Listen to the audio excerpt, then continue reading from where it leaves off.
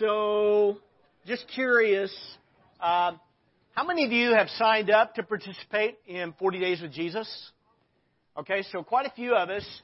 I had checked the other day, and I think we have about somewhere between 95 and 100 people who've signed up to participate. And so for those of you who are not as familiar with what 40 Days of Jesus is about, is what we're doing is we're encouraging one another to be in the Word and in prayer on a daily basis. And so we have put together a little Bible reading and prayer journal that people are using. And what we're going to be doing there is we're going to be reading through the Gospels of Mark and Luke. And then here on Sunday mornings, I'm going to be preaching from the Gospel of Matthew. And what we're wanting to do is just kind of, we want to permeate our lives with the person of Jesus. And that's the whole intent of this. One of the things that I've encouraged you to do is to, in the little booklet, I encourage you when you read, to read through the chapter a couple of times. And the reason I encourage you to do this is that what we want to do is, I don't know if you've ever had this experience where you read, and a couple of minutes later, you have no clue what you read. Anybody ever had that experience? So I'm not the only person. But what's really good for me is to go through, read it once silently, and then read it a second time, and just read it, maybe to read it aloud, but softly to myself. But what it does is a couple of things. It kind of reinforces what I'm reading, and the other thing it does, it just helps me to pay attention to it.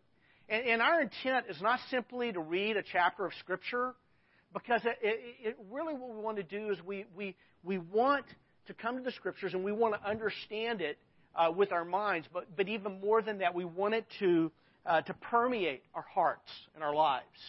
And so, as you're reading the Scriptures, we put together a little journal where we ask you to write out any thoughts you have from the text, anything that God is teaching you, and then writing out a prayer. And that whole idea of writing out a prayer, for some of you that may feel like a foreign idea. Why should we write out a prayer? But one of the things I'd like to encourage you to think about is, I don't know about you, but for me, when I write out my prayers, it really helps me pay attention. Is that sometimes when I'm praying, I can find myself distracted and thinking about something entirely different. But when I begin that discipline of actually writing out, kind of like a little letter to God, it really helps me. And also, I'd like to just remind you that the writing prayers is as old as the Scriptures. Did you know that? I mean, all you have to do is go back to the book of Psalms. And those are examples of people writing out prayers to God. And so it is a practice that many people have used for thousands and thousands of years, and it can be really, really helpful. Some of you may be wondering, why am I carrying this Bible?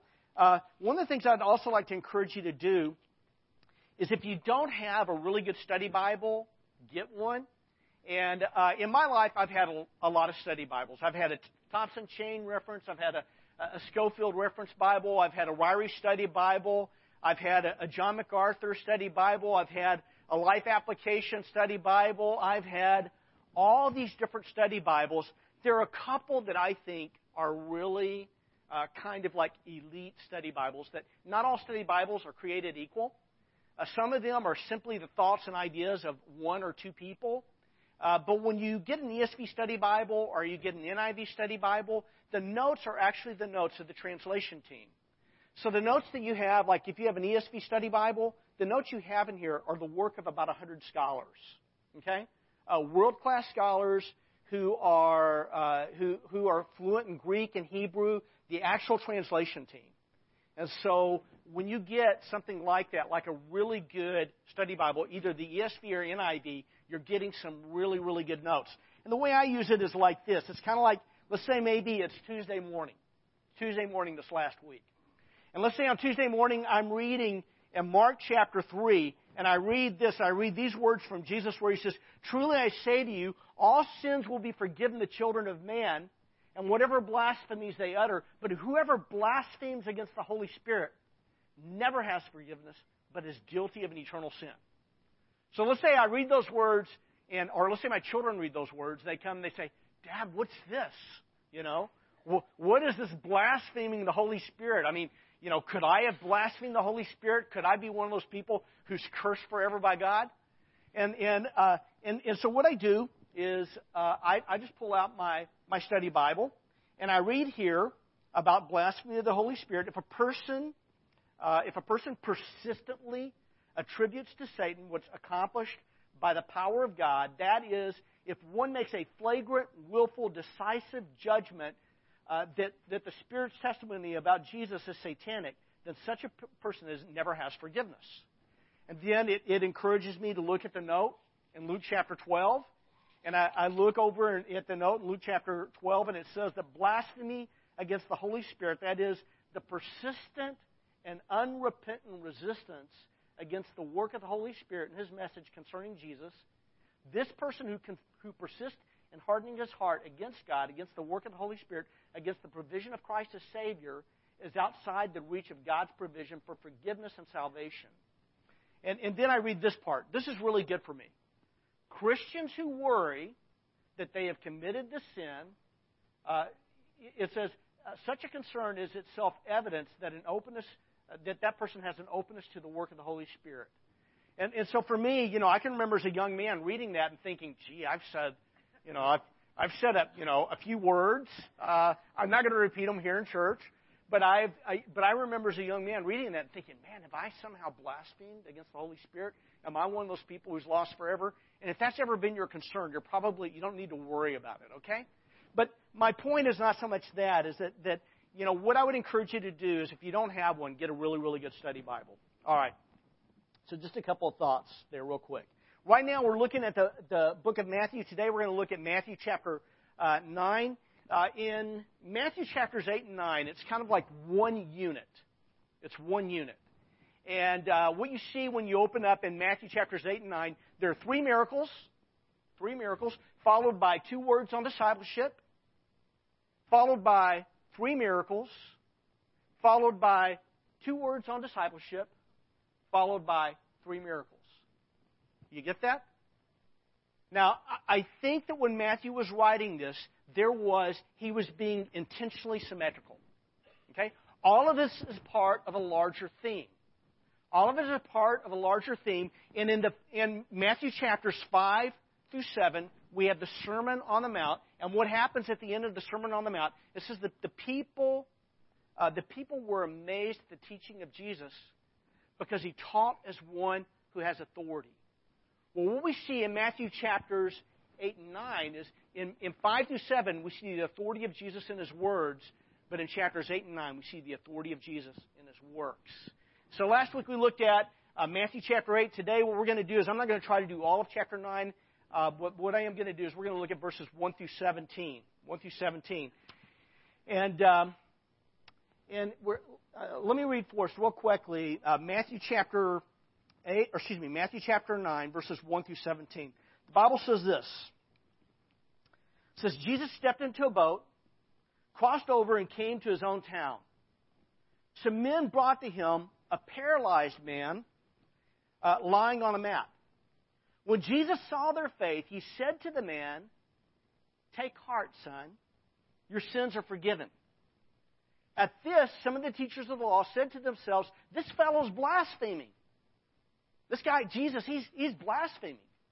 He's saying He's forgiving sin, and nobody can forgive sin but God. This fellow's blaspheming. And the Scripture says, verse 4, knowing their thoughts, Jesus said, "Why do you entertain evil thoughts in your hearts? Which is easier to say, your sins are forgiven, or to say, get up and walk? But I want you to know that the Son of Man has authority on earth to forgive sins." So He said to the paralyzed man, "Get up, take your mat, and go home." Then the man got up and went home. When the crowd saw this, it says they were filled with awe, and they praised God who had given such authority to men. If you got your Bible open, I'd encourage you to circle that word authority. It's key to understanding Matthew chapters 8 and 9. It's about the authority of Jesus. Verse 9. As Jesus went on from there, He saw a man named Matthew sitting at the tax collector's booth. Jesus says to him, He says, "Follow me." And Matthew got up and followed Him. While Jesus was having dinner at Matthew's house, many tax collectors and sinners came and ate with Him and His disciples. When the Pharisees saw this, when the Pharisees saw this, they asked his disciples, "Why does your teacher eat with tax collectors and sinners?" Actually, we should read that a little bit differently. We should read it more like this. Act like you just, eaten something that's like really, really bitter. All right? And really, the way these guys are asking this question, it's kind of like this.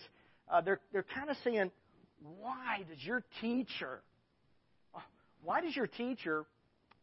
eat with tax collectors and sinners? I mean, there's just contempt and disgust in their voices. On hearing this, Jesus said, "It's not the healthy who need a doctor, but the sick. But go learn what this means. I desire mercy, not sacrifice. For I've not come to call the righteous, but sinners." Verse 14. Then John's disciples, you remember John the Baptist? John's disciples came, they asked Jesus, "How is it that we and the Pharisees fast, but your disciples do not fast?" And Jesus answered, he said, "How can the guests of the bridegroom mourn while he's with them? The time will come when the bridegroom will be taken from them, then they will fast. No one sews a patch of unshrunk cloth on an old garment, for the patch will pull away from the garment, making the tear worse. Neither do people pour new wine into old wineskins. If they do, the skins will burst, the wine will run out, and the wineskins will be ruined. No, they pour new wine into new wineskins, and both are preserved." In my life, I don't know about you, but I've come to Jesus many, many different times. I've come to Jesus in a lot of different ways. There are times I've come to Jesus with maybe it's a concern, maybe it's a fear, maybe it's, I remember 3 years ago when we thought that Joy had cancer. I remember coming to Jesus with this fear, this anxiety, after the doctor had said that when he looked at the tumor in her neck and looked at the MRI and said, that's lymphoma. I remember coming to Jesus with fear. I remember coming to Jesus with a lot of anxiety. There have been times where I've come to Jesus with great joy and excitement. Maybe I saw God provide in a really, really special way. Maybe I saw God meet a special need in our lives or the life of another person, and I came to God with the spirit of joy and gratitude and worship. But what I'd like you to do is I'd like you to think about a time in your life where you came to Jesus. Okay? So for me, I try to make a point to begin every day coming to Jesus. I try to make a point every day to open my Bible, to read it, and to pray. I try to begin every day. I try to get off to a good start every day with coming to Jesus. Now, getting off to a good start doesn't always mean I'm going to have a good finish. But not having a good start doesn't really guarantee I'm going to have a good finish either. And so what I do is I try to come to Jesus. And what we see in this text is we see three groups of people coming to Jesus in very, very different ways. We see three different groups. We see one group, they come to Jesus, and they come to Jesus with a paralyzed friend. Okay? We have another group, they come to Jesus for a party after the conversion of Matthew. And then we have a third group, the disciples of John, who come to Jesus with a spirit of confusion. They have a question about fasting. What I want you to see in these three different encounters with Jesus, I want you to see three principles that I think are important. Three principles here that are important. And the first one is this. The first group, they come to Jesus. They come to Him with their paralyzed friend. They come to Him for Jesus to do a miracle. And what I want you to see is this first principle is simply this, is that humanity's greatest need is for a Savior. Okay? Humanity's greatest need is for a Savior. It's not for a healer. It's not for a miracle. It's for a Savior. That is humanity's greatest need. When these men bring their paralyzed friend lying on a mat to Jesus, the Bible says Jesus saw their faith. He said to the man, "Take heart, son, your sins are forgiven." These guys that come to Jesus, they've come to Jesus hoping, expecting Jesus to heal their friend. I think it's a good thing. Nothing wrong with that. Nothing wrong with coming to Jesus for healing. Nothing in the world wrong with it. I think that maybe we should do it more often. But I think that here, these men come to Jesus. They come with a friend. They come with an expectation. They come with a request, a desire to see Jesus heal their friend. But Jesus responds by saying, your sins, take heart, son, your sins are forgiven. In this text, what we see is that Jesus, what Jesus does is, and when Jesus says this, he says, your sins are forgiven. The religious leaders who are present, it says they were upset. They said, hey, this guy is blaspheming. I mean, nobody can forgive sin but God. And Jesus, knowing what they were thinking,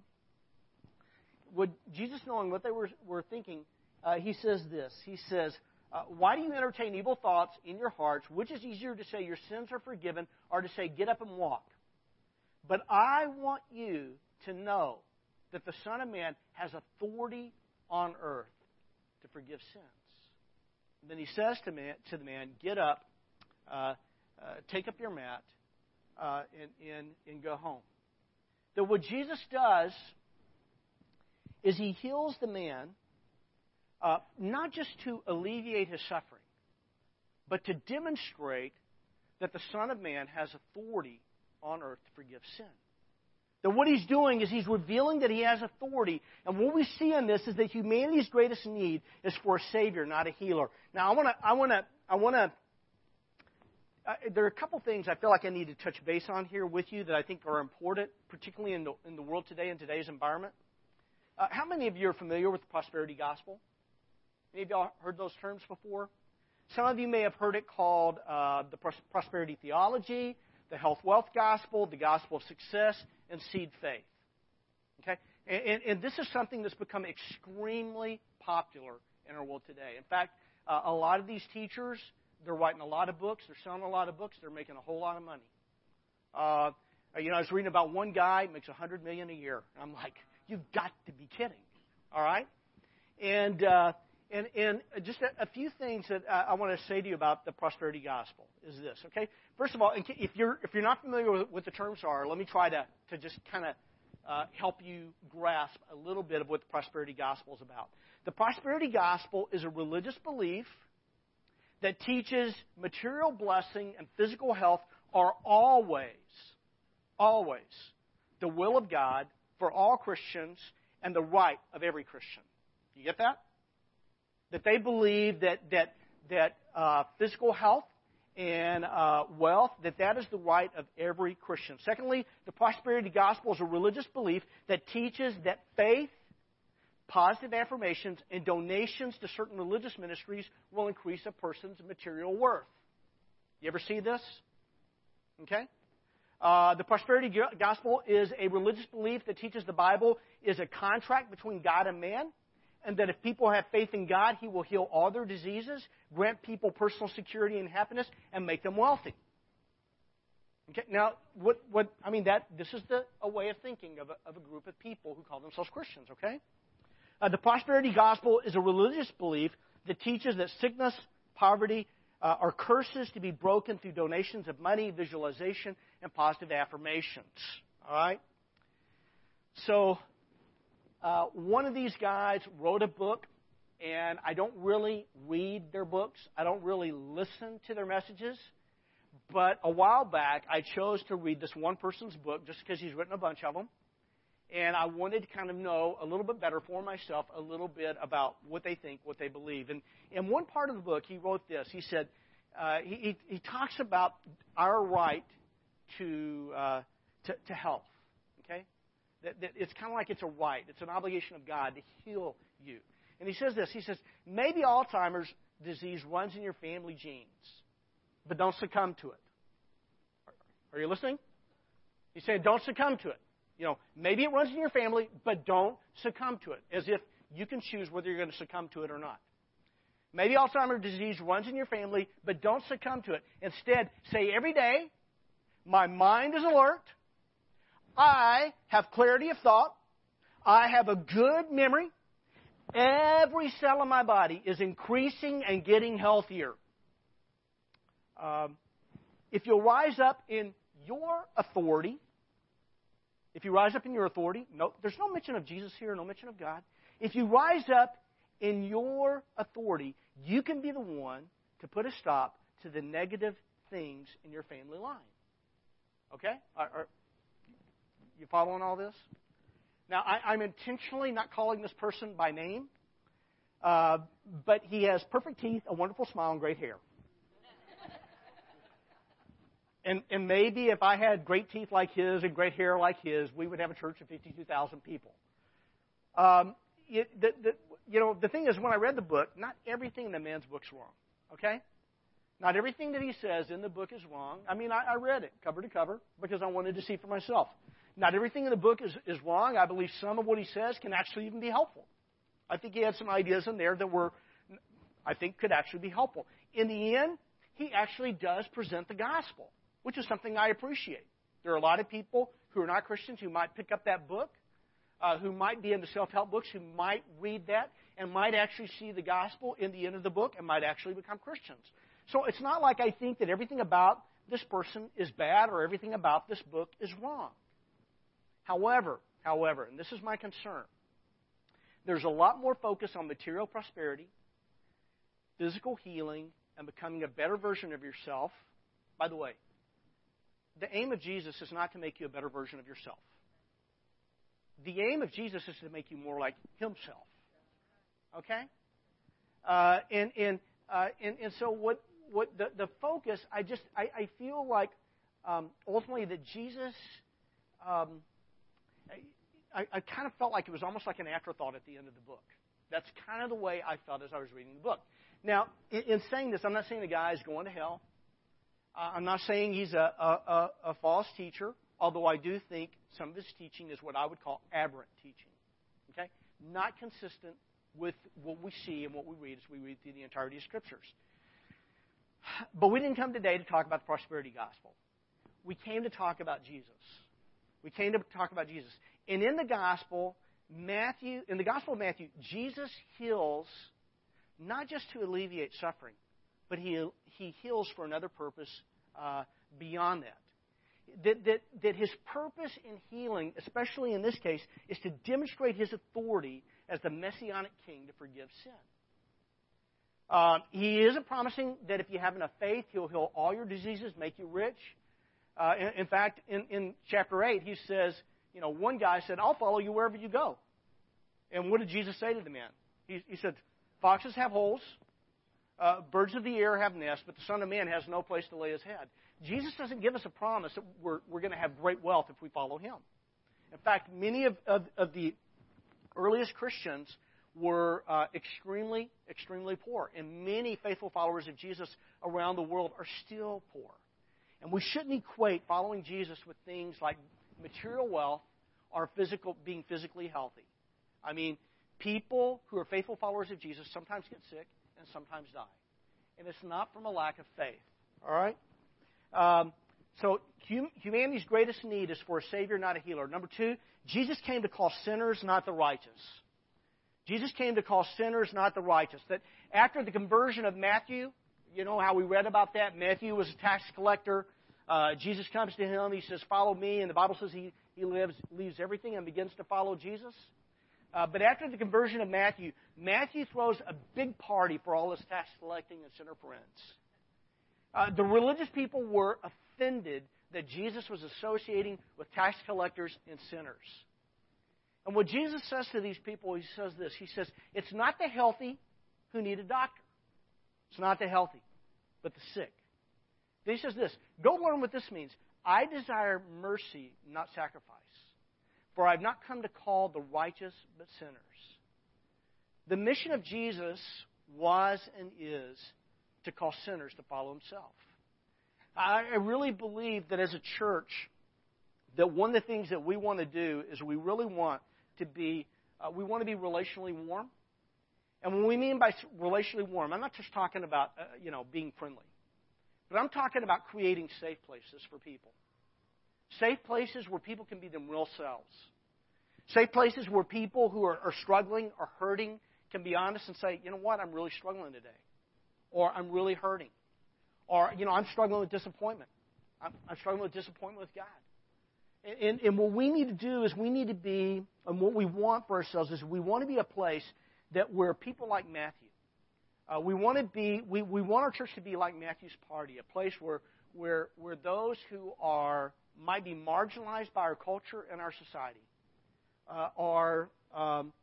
it's a safe place where they can connect and grow. I feel like sometimes that we as Christians, we sometimes, if we're not careful, we can despise other people for their sins and their struggles because their sins and their struggles aren't necessarily our sins and our struggles. So let me just, one example is let's say homosexuality. What the Bible teaches us is the Bible says, for this reason, a man shall leave his father and mother, cleave to his wife, the two shall become one flesh. That God intended man and woman, the man for the woman for the man, to come together to be one flesh together. But sometimes I feel like Christians treat people who struggle with homosexuality as if that's a worse kind of sin than their own sin. Are you with me here? And what we want to do is, if a person's struggling with homosexual behavior, we want to encourage that person to be sexually pure. So, for example, if a man is struggling with adultery, I would want to sit down with him and I'd want to say, buddy, God really wants you to be pure. God wants you to be with your wife and your wife only. When I would come to that man, God would not want me to come to him with a spirit of haughtiness and pride and arrogance, like somehow I'm better than he is. God would want me to go to him with a spirit of humility. A spirit of humility, and he would want me to try to restore that man, not humiliate him. And to help him begin to make good decisions. And the thing is that's the way we should be with anybody, whatever their sin is, whatever kind of sexual sin that they might be involved in, or any other kind of sin. That some people we should not brand as being more evil and worse. Because that's exactly what the religious crowd in Jesus' day did. They said the tax collectors, those sinners, they are a more despised group. And what we want to do is we want to resist that tendency of the human heart to somehow despise other people because we feel like their sin is more offensive to God just because it may feel offensive to us. Rather than despising other people for their sin, we want to despise our sin. And we want to humble ourselves before God, and we want to repent. And we want to create a safe places for people like Matthew, where they can connect and they can experience God's healing and they can experience God's mercy and grace. Number three. Third group of people come to Jesus. Some of John's disciples, they come to Jesus and they ask Jesus, hey, we fast. The disciples of John fast. We fast. The Pharisees fast. How come your disciples don't fast? And I'm kind of jumping ahead. When the bridegroom comes, it's a time for feasting, not for fasting. Okay? Now you may be saying, Gary, what are you talking about here? When the bridegroom comes, it's a time for feasting, not for fasting. In Matthew 9, verse 14, some of John's disciples came to Jesus and they asked him, how is it that we and the Pharisees fast, but you and your disciples don't fast? What we need to understand is that some of the disciples of John became disciples of Jesus. And some of the disciples of John rejected Jesus. Okay? They actually started a new sect of Judaism that lasted for a few years after the life, death, and resurrection of Jesus, and then eventually died out. But not everybody who was a disciple of John became a disciple of Jesus. Even though John had said, I must decrease and he, Jesus, must increase. There were some disciples of John who became disciples of Jesus. People like Peter, Andrew, James, John were all disciples of John before they became disciples of Jesus. But there were some of these disciples of John did not follow him. In fact, some of them were actually jealous of Jesus. At one point, a group of them came to John. They said, hey, everybody's going to him and following him instead of coming to us. And they were actually jealous. This group, we don't know exactly who they are. We don't know if this was a group who rejected Jesus forever, or maybe they were just confused and they were trying to find their way. But whatever the situation was, one thing that they're confused about is we're fasting. The disciples of the Pharisees are fasting, but your guys are all over there at Matthew's house, partying, having a feast. What's that about? What's that about? And when Jesus says to them, he says this, he says, how can the guests of the bridegroom mourn while he's with them? Does this sound like an odd question? Maybe not. Maybe it's just me, all right? They come to Jesus. Jesus answers, how can the guests of the bridegroom mourn while he's with them? The time will come when the bridegroom will be taken away from them, and then they will fast. Very important context. In the Old Testament, there are a lot of references to God being the betrothed, to being the bridegroom, to being the husband of the nation of Israel. And what Jesus says, when Jesus makes this statement, and when Jesus says, he says, how can the guests of the bridegroom mourn while he's with them? Jesus is making a very powerful statement about himself. What Jesus is saying, he's saying, hey guys, I am the Messianic King. I am the bridegroom of the nation of Israel. I am the betrothed. I am the husband of the nation of Israel. And what they would do in the ancient world, whenever there was a feast around a wedding, that feast would last about 7 days. It would last about 7 days. And what Jesus is saying is, this is not a time for fasting. This is a time for feasting. The fasting of first century Judaism failed to recognize that Jesus is the bridegroom of Israel. So when the Pharisees fasted, when these disciples of John continued to fast, in a sense, what they were doing is they were failing to either recognize or they were refusing to acknowledge that Jesus was the bridegroom. When they continued in this practice of fasting in that moment, in His presence, in a sense, they were saying, we don't accept you as the bridegroom. And what Jesus says to them is it's kind of a curious statement, but He goes on to say to them, He says this. He says, he changes His metaphors. He says, no one sews a patch of unshrunk cloth on an old garment, for the patch will pull away from the garment, making the tear worse. And basically what Jesus is saying is He's saying that your practice of first century Judaism is like a worn-out cloth. What He's saying is that I didn't come to patch up what's wrong in bad religion. Jesus didn't come to patch up what's wrong with bad religion. Instead, He goes on and He uses a slightly different metaphor. He says, people do not put new wine into old wineskins. If they do, the skins will burst. The wine will run out. The wineskins will be ruined. No, they pour new wine into new wineskins, and both are preserved. What Jesus was doing here is he's basically saying that I didn't come to patch up what's wrong with bad religion. We need to see, what Jesus is saying is that we don't need a patch job on bad religion. We need Jesus. We need to see that He is the bridegroom of Israel, the Messianic King spoken of in the Old Testament. We need to see that we need new wineskins for the new wine, the new work of the Messianic King. We need new vessels, new hearts for the new righteousness we have in Christ. As you read through the book of Matthew, and again, it's like I feel like my mind's trying to wrap around this, and I feel like I'm having a hard time getting this said, so I'm just going to ask you to be patient with me. When you're reading through the book of Matthew, something should be happening for you. A portrait should be emerging in your mind as you read through the book of Matthew. That as you're reading through Matthew, you should be getting this picture of Jesus, and it looks something like this. That Jesus is, if we go back to Matthew chapter 1, Jesus is the true seed of Abraham and the fulfillment of the Abrahamic covenant.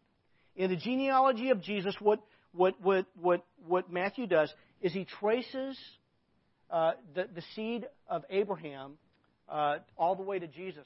And what Matthew's trying to help us to see, that Jesus is the true seed of Abraham and the fulfillment of the Abrahamic covenant. What Matthew is saying is that Jesus is the one that God spoke of in the Old Testament when God spoke to Abraham and said, through your seed, all the nations of the earth will be blessed. Jesus is the true seed of Abraham, through whom all nations are blessed. That Jesus is the true Son of David. That He is the fulfillment of the Davidic covenant. That what What God told David is He said, one day you will have a son who will reign from your throne, and He will reign forever and ever. Jesus is the true Son of David who will reign from the throne of David forever and ever. As you read through the book of Matthew, you should be seeing that Jesus is the one who was conceived by the Holy Spirit, but who was born of a virgin. That what you should see is that Jesus is Emmanuel, meaning He is God with us. That what you're supposed to see as you're reading through Matthew is you're supposed to see that He is Jesus, which means the Lord who saves. He is the Lord who saves. And as you read through and continue to read, you should be seeing that Jesus is the one who teaches with authority and not like the teachers of the law. That we should see that He is the one who has authority over the natural world when He stills the storm. He is the one who has authority over the supernatural world when He releases the demonized. That He is the one who has authority to forgive sin.